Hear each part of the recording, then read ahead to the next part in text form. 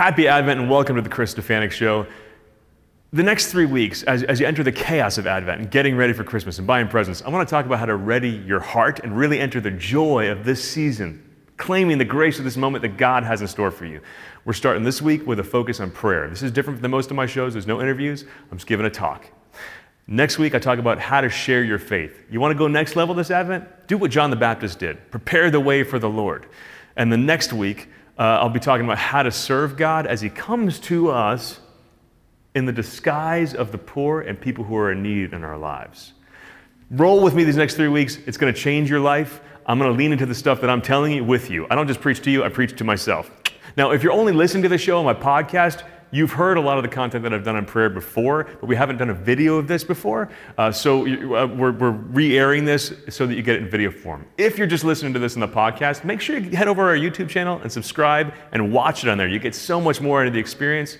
And then finally, Missionaries of Joy, there's a special gift for you this week. I'm going to talk about how to pray, but we're also going to release a video that you can hit play on every day through Advent that will actually lead you through what I'm about to tell you how to do to make this really simple for you. That's only accessible by our Missionaries of Joy. If you want to become one and not only get the joy of the extra stuff we provide, but the joy of knowing that you're helping spread this good work by funding it, go to reallifecatholic.com, click on Missionaries of Joy, make a monthly gift at any amount, and we'll put this beautiful prayer experience in your inbox and so much more.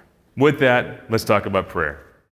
I'll never forget one time I was attempting to pray, and my little girl Clementine was probably 3 at the time. She was sitting right next to me at Mass, and I'm just trying to listen, trying to enter to the prayers, but she's just staring at me with the cutest face the entire time, just looking at me like this.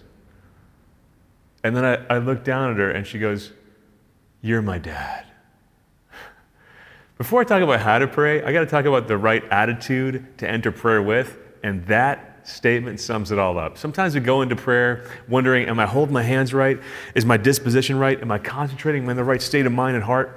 Those are all important things to think about, but the most important thing to think about is this: you're my dad. You're my dad. In fact, every time you enter prayer, every time you even thought about prayer, it's because your Heavenly Father who loves you thought of you first. Isn't that a beautiful thought? I love thinking about Jesus encountering the woman at the well, and He asked her for a drink. He asked her for water. And then He changed the tables on her, turned the tables and said, if you knew who was talking to you, you'd ask me for a drink. And the Catechism of the Catholic Church summed this up so beautifully. Whether we realize it or not, prayer is the encounter of God's thirst with ours. God thirsts that we might thirst for Him. Every single time you thought of prayer, thought maybe I should pray, thought about going to church, it's because God was drawing you to Himself. And prayer is your response to that. St. Therese of Lisieux, she said, for me, prayer is a burst from my heart. It's a simple glance thrown toward heaven. But you only give that glance because heaven threw a glance at you first. So listen to your own heart. Listen to the quiet of your soul. I'm going to beg you to do this because this world is so noisy. There's so much passing distractions in your life. And when you feel that restlessness inside, don't just reach for the nearest distraction on your phone. Maybe if you're quiet for a minute, you'll hear the voice of your Father calling you to Himself because He wants His child to come into His presence and say, "You're my dad." Now, before I talk about how to pray in a way that's intimate, non-threatening, personal conversation with God, I want to talk about why you need prayer in the first place, because I think sometimes we go through life not praying or saying, I don't have time for prayer, because we don't realize how important it is. All right, no one would ever say, I don't need to breathe. I can make it through the day without taking a breath. Prayer is that important for your soul. It's like breath for your soul. Prayer is the way you tap into that power to become the person that you know you were born to be.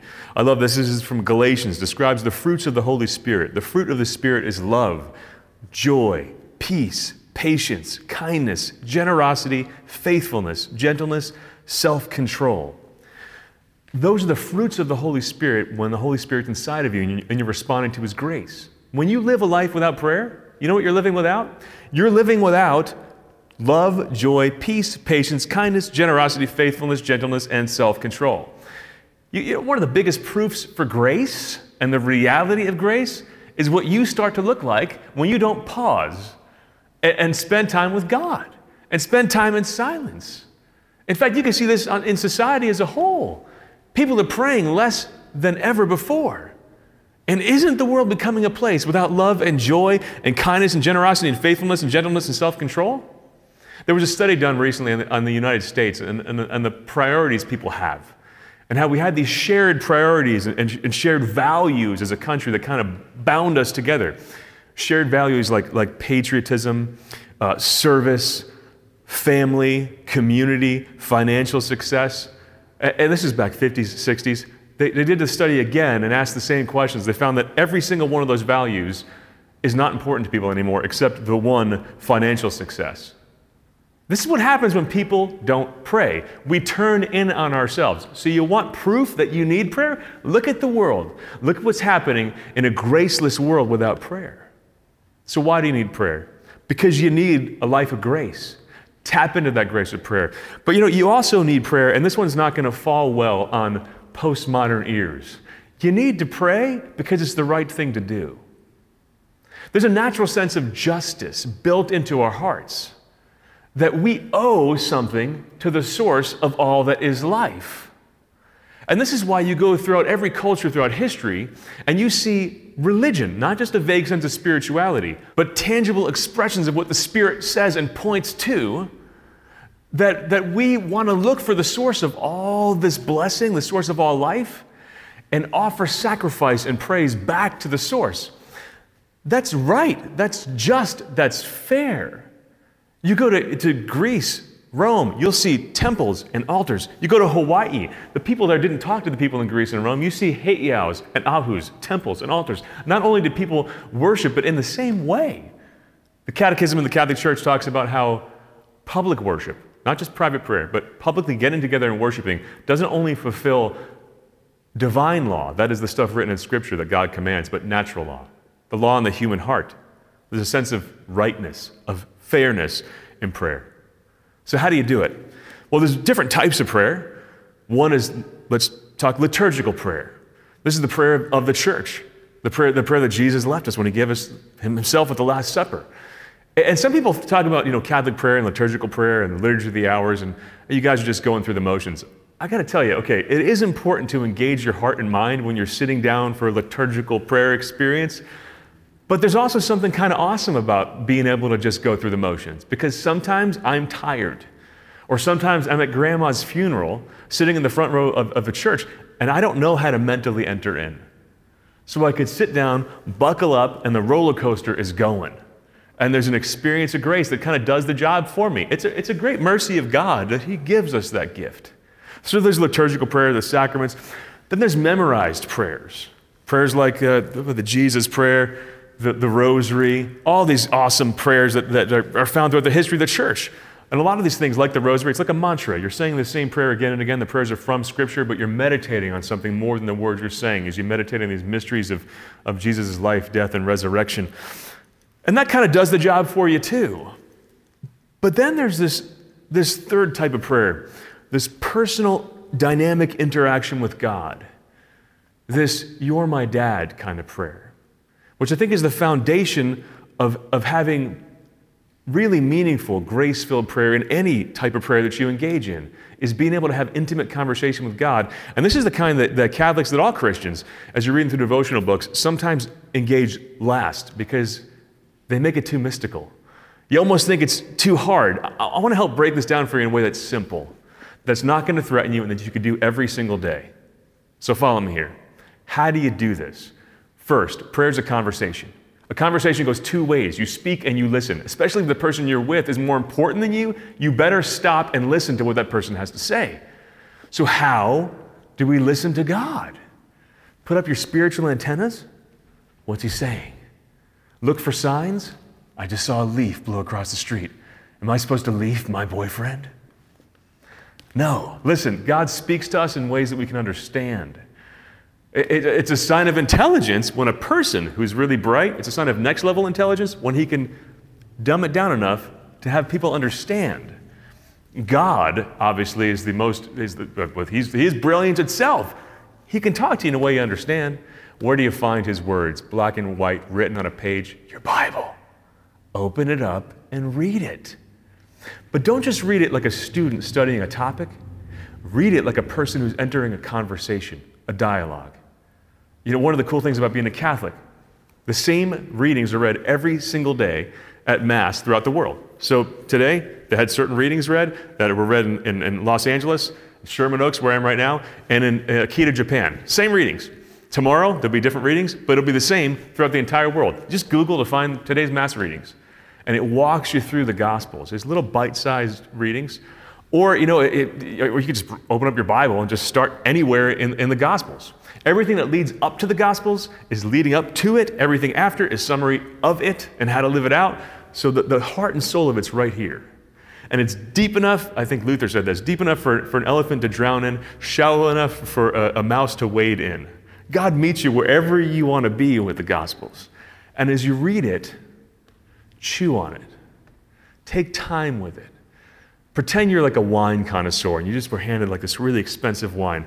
I've seen guys at restaurants like shake it around. I have no idea what they're doing, but they look like they're really into it and they're getting the most out of this wine. Do that with the Word of God. Put yourself there. Put yourself in the story. Engage your imagination. Engage your heart. How's it making you feel? Maybe you're kind of sleepy that day. Let's keep it real simple. What word jumped out at you?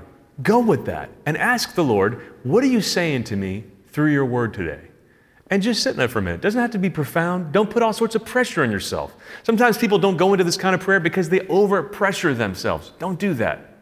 And then after you've listened to God, then I want you to talk to God from your heart. How do you do that? I'm going to give you a very simple acronym to break down how to talk to God from your heart. The acronym is ACTS. A, adoration. C, contrition.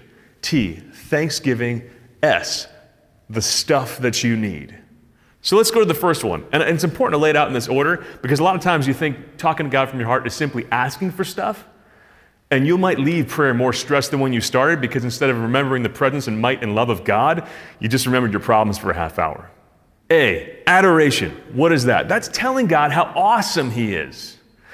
Adoration is a declaration of who God is and a reminder of who you are. And it's a reminder of His greatness that puts all your priorities and worldly sufferings and worldly experiences in their place. It's so important to start your day, to start prayer this way. I want to read a couple awesome quotes from the Catechism of the Catholic Church about what adoration is, because it's really beautiful. Adoration is the first attitude of man acknowledging that he's a creature before his Creator. It exalts the greatness of the Lord who made us and the almighty power of the Savior who set us free from evil. Adoration is homage of the Spirit to the King of glory. How awesome is that? There's more quotes from here. This is beautiful stuff. Praise is the form of prayer which recognizes most immediately that God is God, and it praises, it lauds God for His own sake and gives Him glory. In the glory at Mass, we praise you. We give you thanks for what? For your great glory. Not just for stuff you've given us, but just for how awesome you are. Just to sit back and appreciate that for a minute puts everything in its place. Actually, it really does put all of life in its place. Another incredible quote from the Catechism talks about that when we don't adore God, that we fall into, quote, endless disintegration, as opposed to being united in worship of one thing. We become dissolved and disintegrated as we chase all sorts of false gods. Make no mistake, if you don't have God on the throne of your heart, mind, day, something else is occupying that space, and it's not as nice as God. And it's not going to make you happy. So that's adoration. Another way to enter adoration, think of your favorite song of praise and just give thanks to God. C is contrition. So you've just told God that He's awesome, and now you go to contrition, which is you telling God that you're not awesome.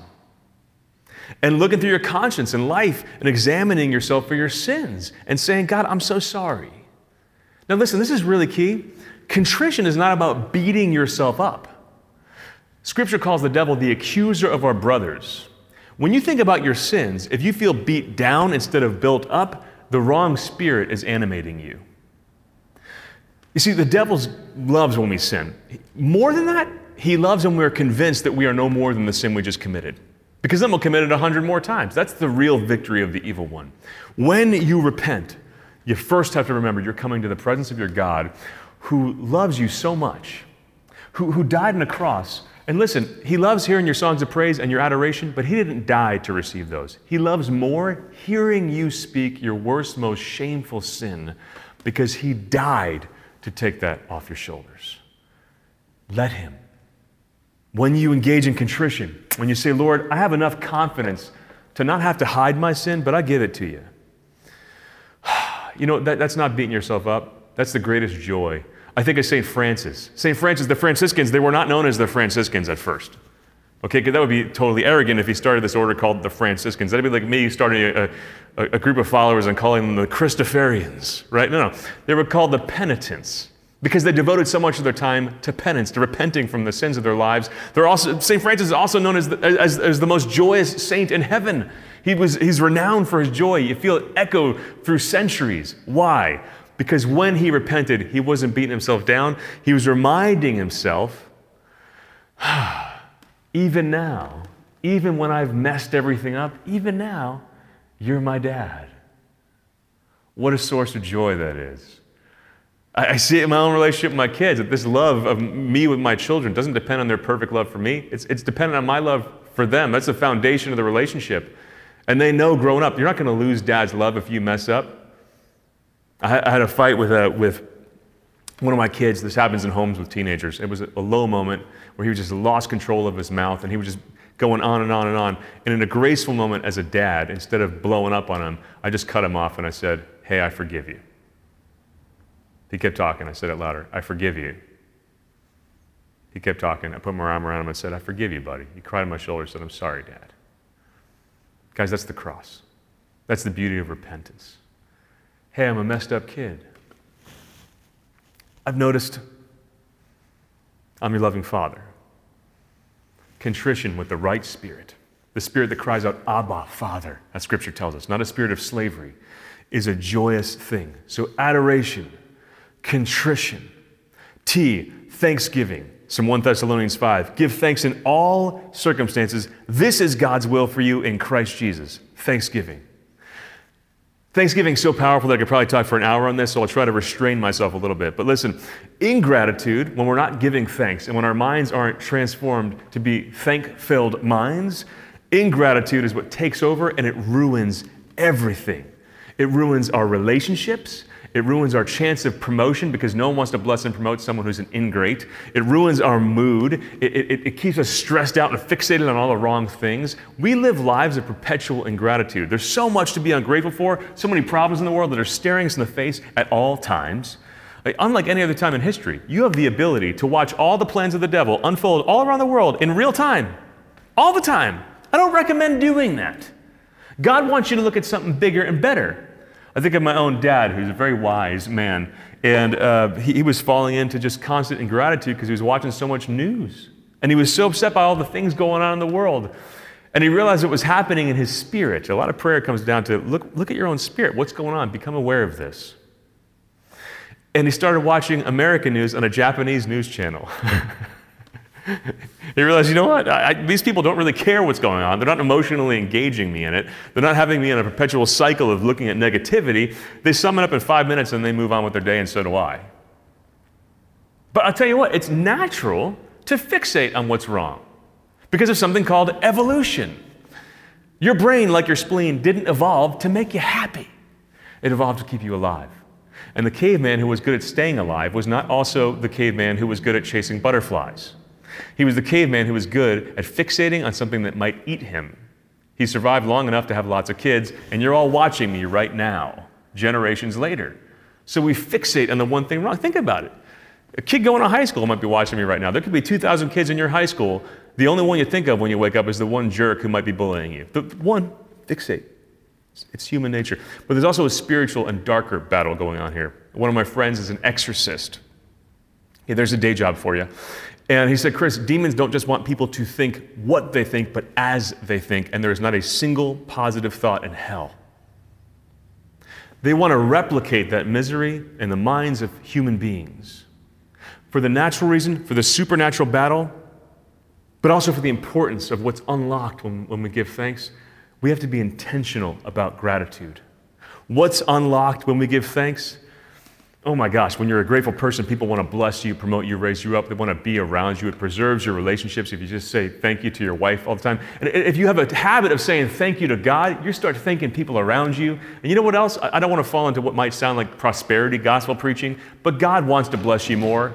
St. Teresa of Lisieux said this: what most attracts God's grace is gratitude. Because if we thank Him for a gift, He is touched and hastens to give us 10 more. And if we thank Him again, with the same enthusiasm, what an incalculable multiplication of graces. I have experienced this. Try it yourself. You will see. Again, this isn't prosperity gospel. This is based on the idea that God is not an amorphous power, but an actual person, a personal being with a mind. Look, if someone's grateful to you, you want to bless them more. The same is true with Almighty God. Before you ask God for more stuff, thank Him for what He gave you. How do you do that? Count your gratefuls. Keep it simple, guys. And make a priority of that when you went to prayer. Frankly, make a priority of it every single day. I wake up every day, the first prayer I do, before I do anything else, I start counting my gratefuls right away. It's not complicated, and I have nothing eloquent to say before I've had my coffee. Thank you, Lord, for the blue sky, the work I get to do today, the people I will get to put up with today who will make me holy. Thank you for the feet running down the hall to interrupt me already, because they're not going to be there forever. Thank you. Thank you. I start my day ready to be a blessing when I've focused my mind on what I'm grateful for.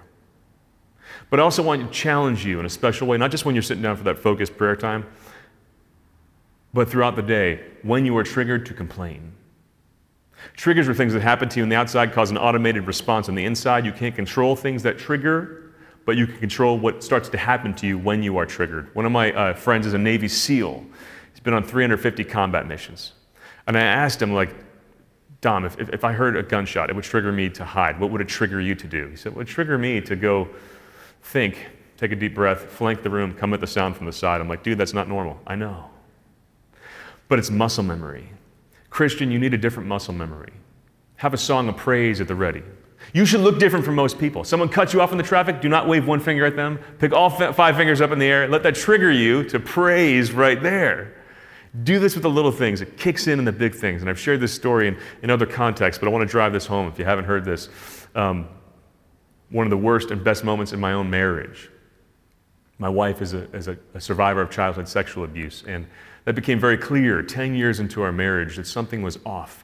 And then she began 5 years of healing and therapy. And during that time, I embodied everything that had hurt her as a man in her life. And in one of my lowest moments, I just found myself praying, Lord, why can't I just have a normal marriage? Of course, no one has one of those. But because I was being honest with God, which is a key to prayer, but also because I trained my spirit to give thanks so frequently, He broke in with His grace in that moment. And I realized people with a, quote, normal marriage will never know what it's like to have their wives have to walk through hell just to show up for you. I experienced a love that people who don't have that kind of cross will never experience from their spouses. And by the way, we're on the other side of that. No matter what you've been through, you can get through it, but you can't go around it. Guys, gratitude preserved what matters most to me in my life in that moment. Because I could have just taken off if I lost that perspective. See, God commands us to come and pray, not just because He wants to give us burdens on our already overwhelming life, but because He wants us to be happy. He loves His children. He wants them to be happy. Adoration, contrition, thanksgiving. It's so powerful. Be intentional about it. And then finally, stuff. Ask God. Ask God for whatever you need. I love the scripture that cast your cares upon the Lord because He cares for you. He cares for you. And St. Peter wrote that. And I think of him casting his nets. He knows what it's like to cast things into a sea. Just you don't see what's going to come. But you have this faith. I think Jesus chose fishermen for a lot of different reasons, but one of them is this optimism that can't be killed. There's one more cast. There's something out there, right? Cast your cares on the Lord. Watch it fall into the sea of the loving Father's heart. When we do that, miracles still happen. Did you know miracles aren't a thing for the early church? I went skiing recently with a woman who had stage 4 pancreatic cancer, and it went away after she prayed. She prayed a novena for John Paul II's intercession. Gone. These things still happen. My own wife, after the delivery of our 6th child, she had HELLP syndrome, this swelling in her liver, swelling in her brain, and her postpartum got so bad, I could look at her, but it wasn't her. And she was becoming suicidal. She was not in her right mind at all. I had this holy dirt from Chimayo. Look this up, it's really cool. But it's these sacramentals combined with prayer. The Lord put dirt on people's eyes. It's in Scripture, right? But I blessed her with this dirt and said a prayer over her. In that second, that instant, this wasn't like a half hour later, it wasn't the next day. Instantly, her eyes were like, whew. I feel okay. Wow. God doesn't always answer in the way we want. Everyone does die. No one makes it out alive, right? But, and even the miracles he worked in Scripture were temporary. The people he raised from the dead had to die a second time. But I'll tell you what, he breaks in to show his power and his presence, and he would do it more if we would ask with faith. Ask him. Ask him. Ask him for peace in your heart, in your home, in your world. Even if the healing that you're asking for isn't granted to you, the healing of the Spirit always happens, because every time you ask, you're opening yourself up to him, saying, Lord, you are Lord of this situation in my life. Father, let this cup pass me by. But if you don't, give me grace. Give me grace to get through it. He always answers that one. Adoration, contrition, thanksgiving, the stuff you need, and then have a conversation where you're listening to his word and letting him speak to your heart. It's not complicated. If you make 15 minutes a day to do this, I promise you it will change your life. If you're saying you don't have 15 minutes, guys, you don't understand. Prayer is more important than breath. Listen to your heart drawing you to prayer. I love this from Psalm 27. My heart says of you, seek his face. Your face, Lord, I will seek. And when you listen to your soul seeking his face, remember that longing is there because God is seeking yours. He loves when you sit by him and say, you're my dad.